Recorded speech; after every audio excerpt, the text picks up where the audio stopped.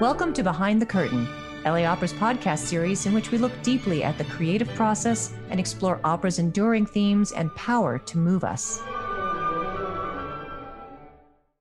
Tradition. Why and why not?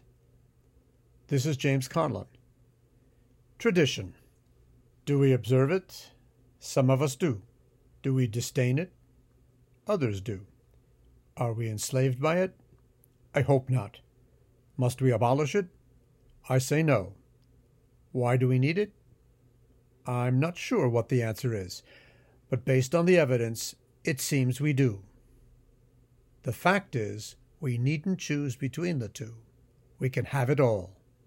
Mahler called tradition schlamperei, laziness, sloppiness.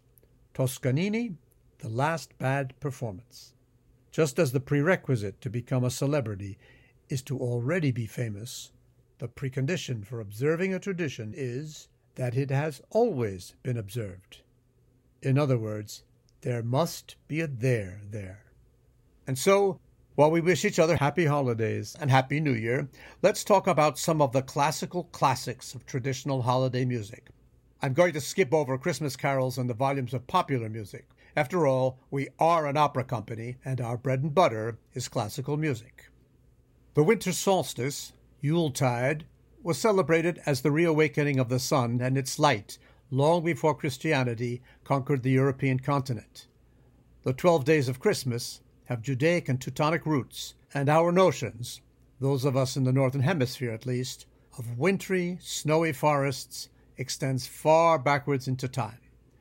Singing carols has its root in pre-Christian Europe, and the word itself meaning a dance with joyful singing. So let's start with three famous, uncontested traditional works with plenty of just that, all closely associated with seasonal expectations.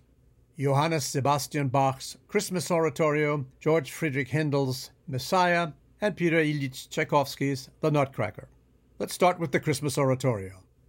The text is a fusion of paraphrased psalms. Its tone suggests a joy that we celebrate even as its form and counterpoint lend the distance of a third-person narrative and the vast immensity between God and mankind.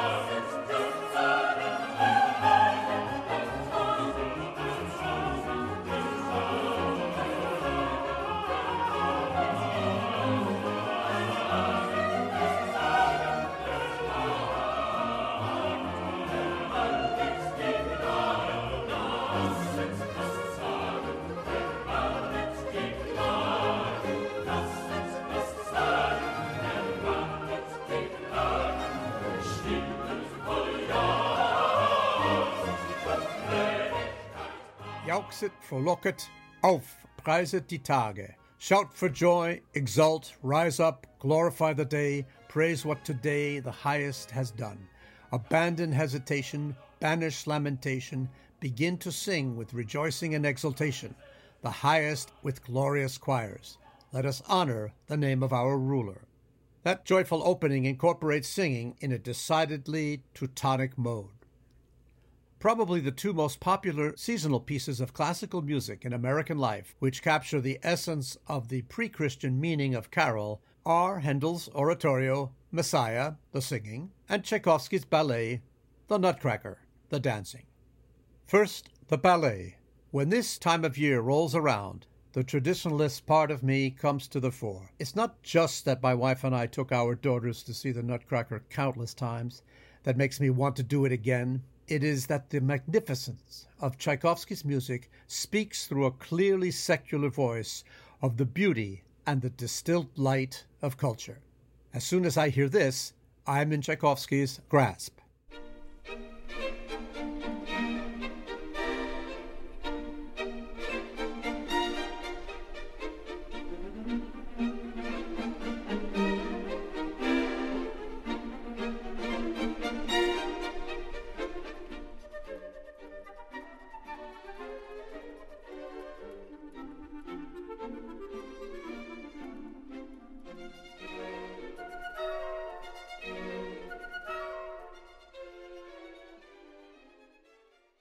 Tchaikovsky's ballet, based on a short story by E.T.A. Hoffmann and revised by Alexandre Dumas père, takes place on Christmas Eve in a well-to-do 19th century European home.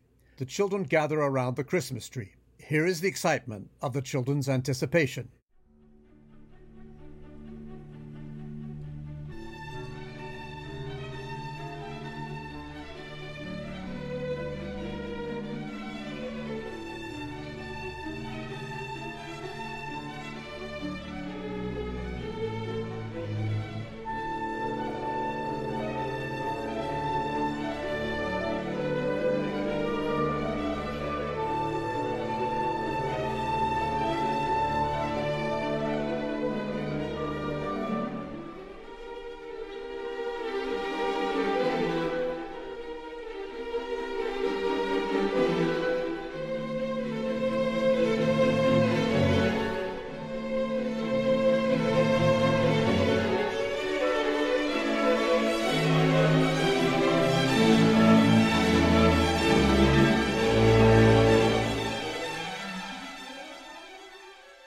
Christmas, however, is background to the Nutcracker, not its essence. The substance is in the wonderment of Clara's childlike fantasy and the dream world that it reveals. On the other hand, Christmas is the essence of Handel's Messiah, or at least the first of its three parts. In discussing classical music, it is unavoidable to equate religion and Christianity due to the virtual monopoly it held on institutional spirituality until well into the 20th century. Oratorio, the word is derived from Latin meaning place of worship, is with very few exceptions religious. Messiah is specific to the story of Christ's birth, life, death, and resurrection, recounted through texts freely adapted from scriptures. Unlike the Nutcracker, it has no precise environment, but exists in a purely spiritual dimension. Our discussion here is largely devoid of opera and will mostly remain so. More on that to come. Now, that said, opera and oratorio are very similar. Both are large musical forms with solo and ensemble singers and an orchestra. Both genres involve some dramatic narrative recounted or acted out by its singers, often with alternating arias of reflection and recitatives. Under the surface, you will find, however, that they are two branches of the same tree. An oratorio can be sung in a church or a concert hall, whereas an opera is conceived for theater. Historically, theater and religion, however, made for very uncomfortable bedfellows. Oratorio developed first out of necessity because powerful church authorities prohibited the depiction of religious, biblical, or scriptural stories on the stage. For that reason, the two forms branched out early. The apportionment was quite simple: oratorio for scriptural stories, and opera was left with Greek and Roman antiquity, hence pre-Christian, or romances, pastorals, and comedies. Handel excelled at both, in my opinion, because he saw the commonality of musical drama in both forms. Messiah's solemn and impressive introduction, written in a minor key, suggests the momentous event that is about to take place. The panorama is expanded, first through the use of scriptures, and second, and more decisively, through the power of music, opening up a vast vision of time and place.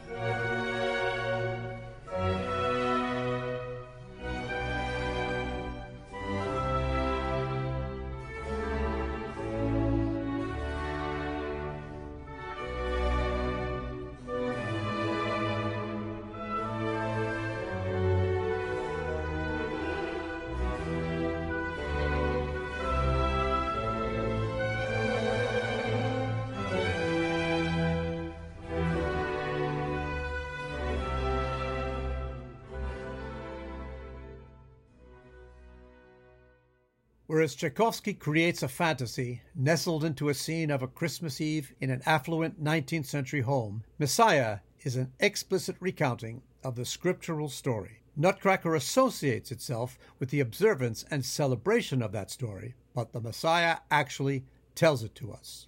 Handel narrates with prayerful reflections and choruses of praise and celebration.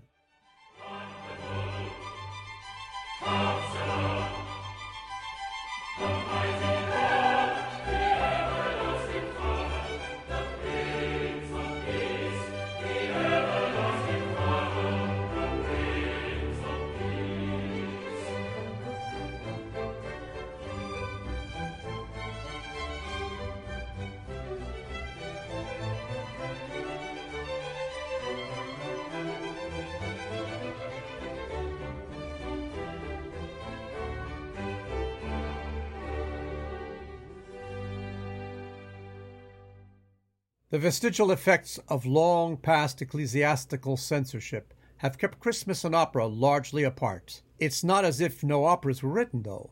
Wikipedia lists some 30, including zarzuelas and operettas, works by Rimsky-Korsakov and Tchaikovsky, but they have not imposed themselves on tradition. Romantic opera, for instance, has two well-known Christmas scenes, though they, like the Nutcracker, are backgrounds to personal drama.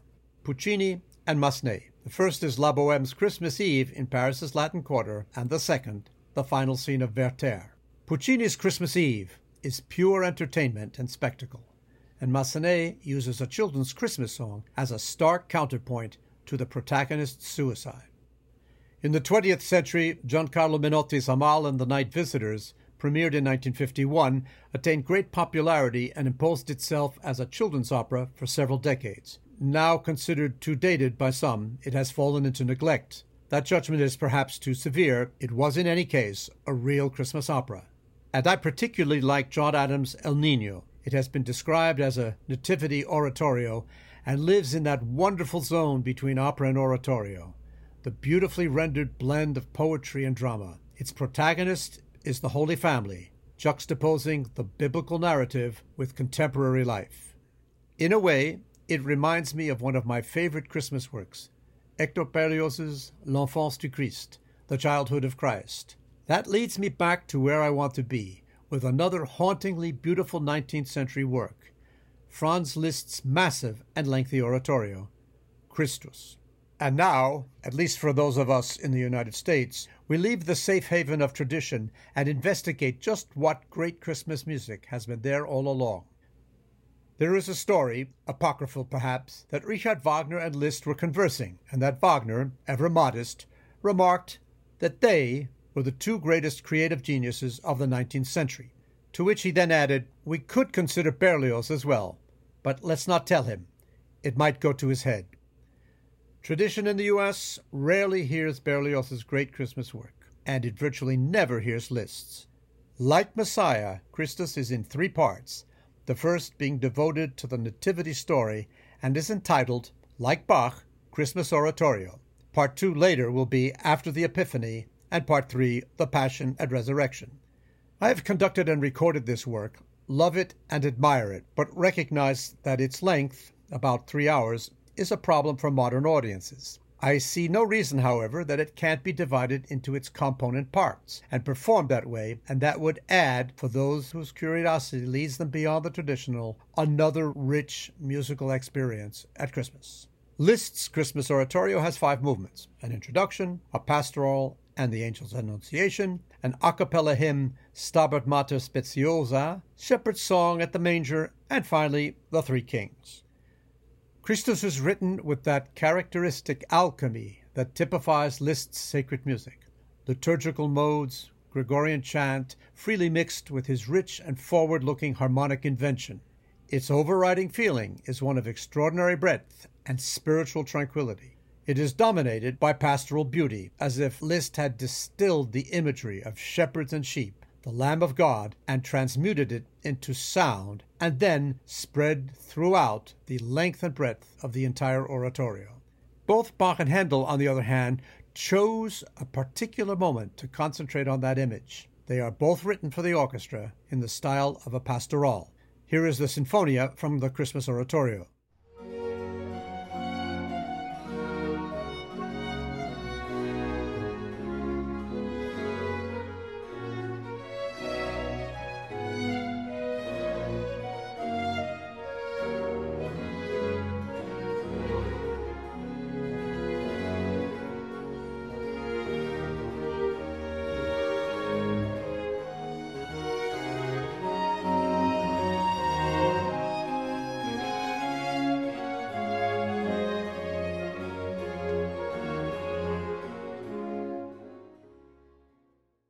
Here is the so-called Pifa from Handel's Messiah.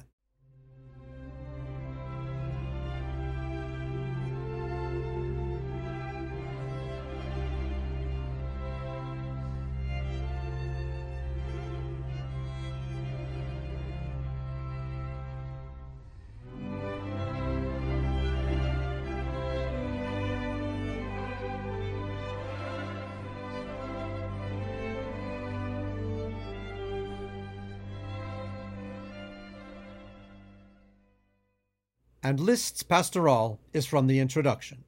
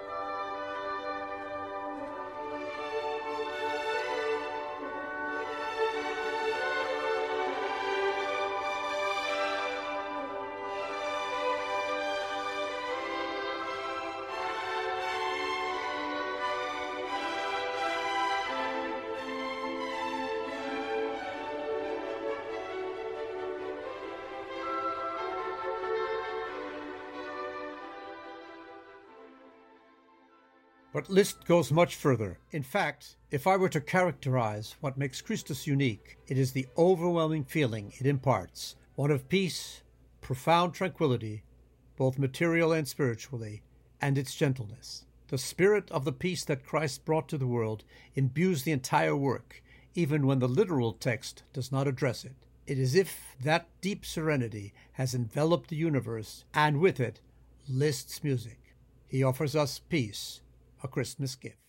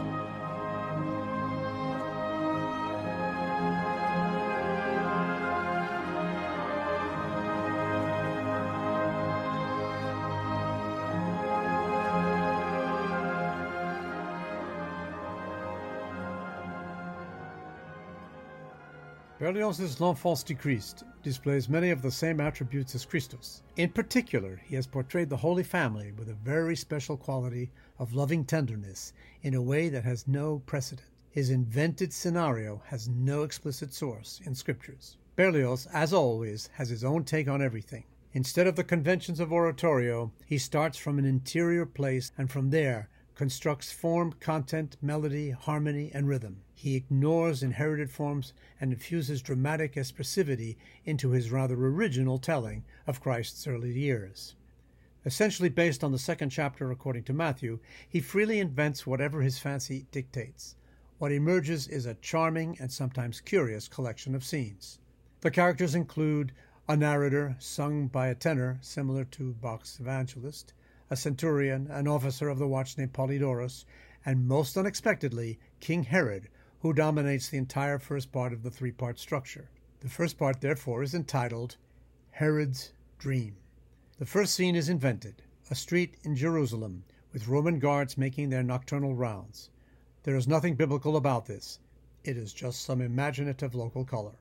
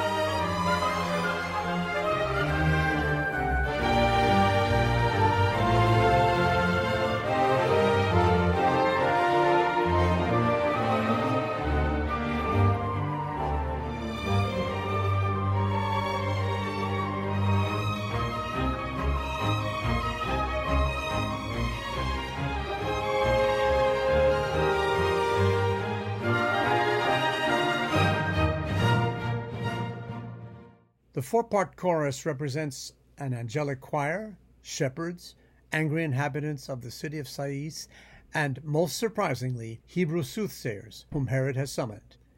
It only behaves like a standard oratorio ensemble when it prays at the end of the entire work. The second part, named The Flight into Egypt, features the shepherds who sing the seminal three-verse farewell to the Holy Family as they flee Herod and depart across the desert. From this chorus, which had been written first as a jest, grew the rest of L'Enfance du Christ.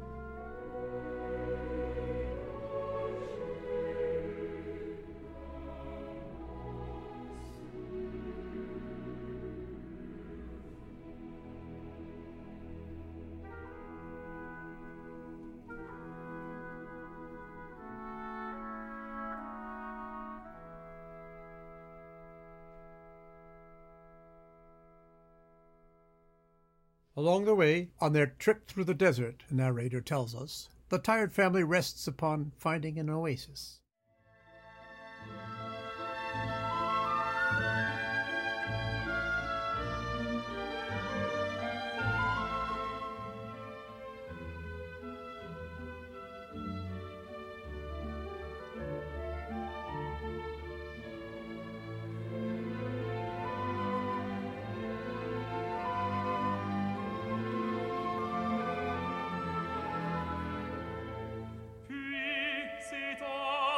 Assis sous l'ombrage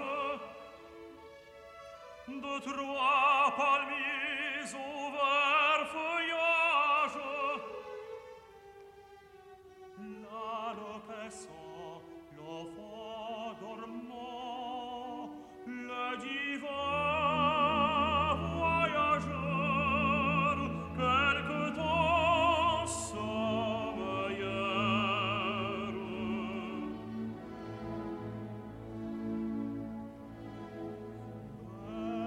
Reçu par des songes heureux et les anges du ciel à genoux autour d'eux, le divin enfant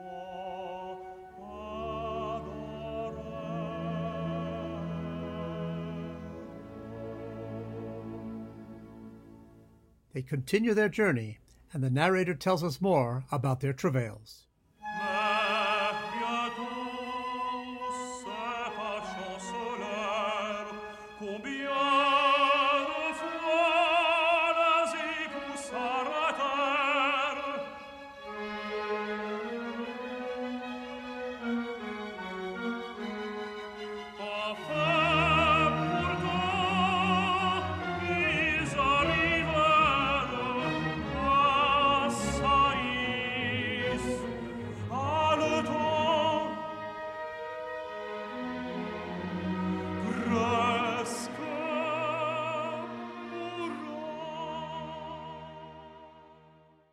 In the third part, the arrival in the city of Sais, the chorus briefly impersonates some hostile inhabitants who, as in the story of Bethlehem, refuse lodging to the Holy Family, who are exhausted from their long trek in the desert.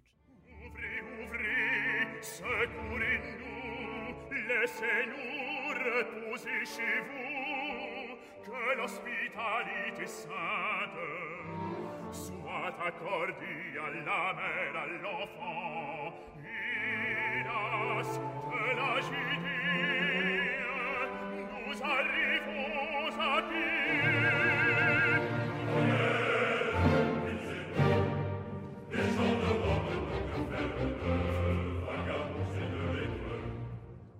In this final section, the work will culminate in a resplendent demonstration of hospitality, generosity, and compassion.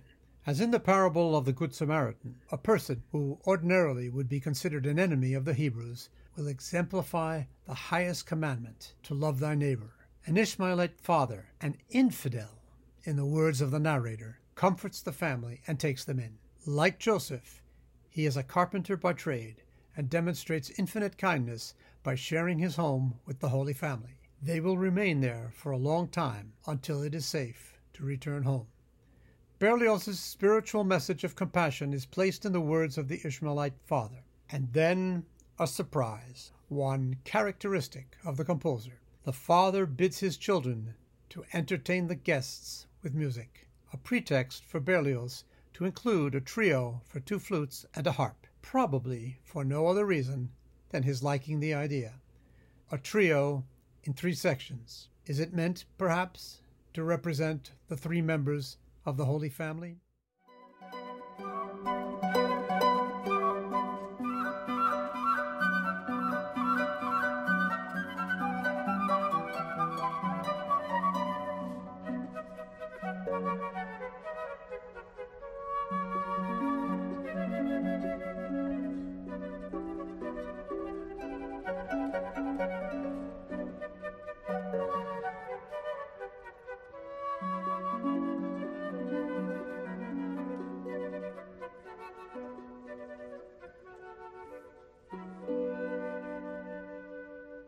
The narrator proclaims, "Thus it happened that the Savior was saved by an infidel, and that, after 10 years, they returned to the land of their origin, so that the Savior would fulfill his mission of redemption."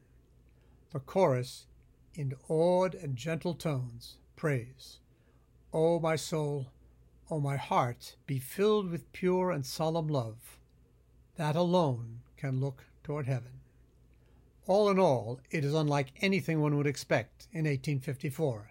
Neither the very imaginative story, written by the composer himself, nor the exquisitely subtle and refined music have an antecedent.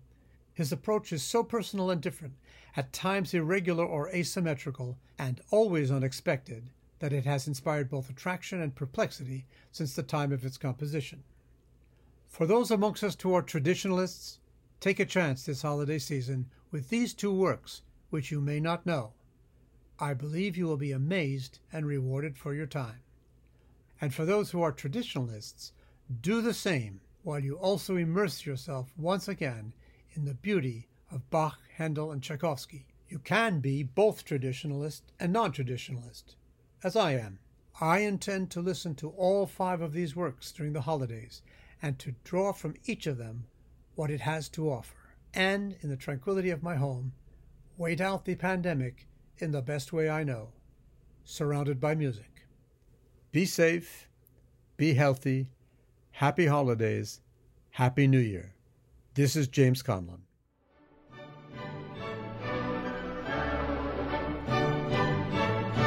You've been listening to LA Opera's Behind the Curtain.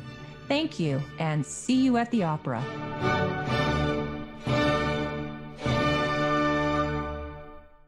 If you've enjoyed listening to LA Opera's Behind the Curtain, you'll want to make sure you don't miss an episode. Please subscribe and leave a rating or review on iTunes, Google Play, or wherever you listen. Don't forget to share this with your friends on Twitter and Facebook, and we'll see you at the opera.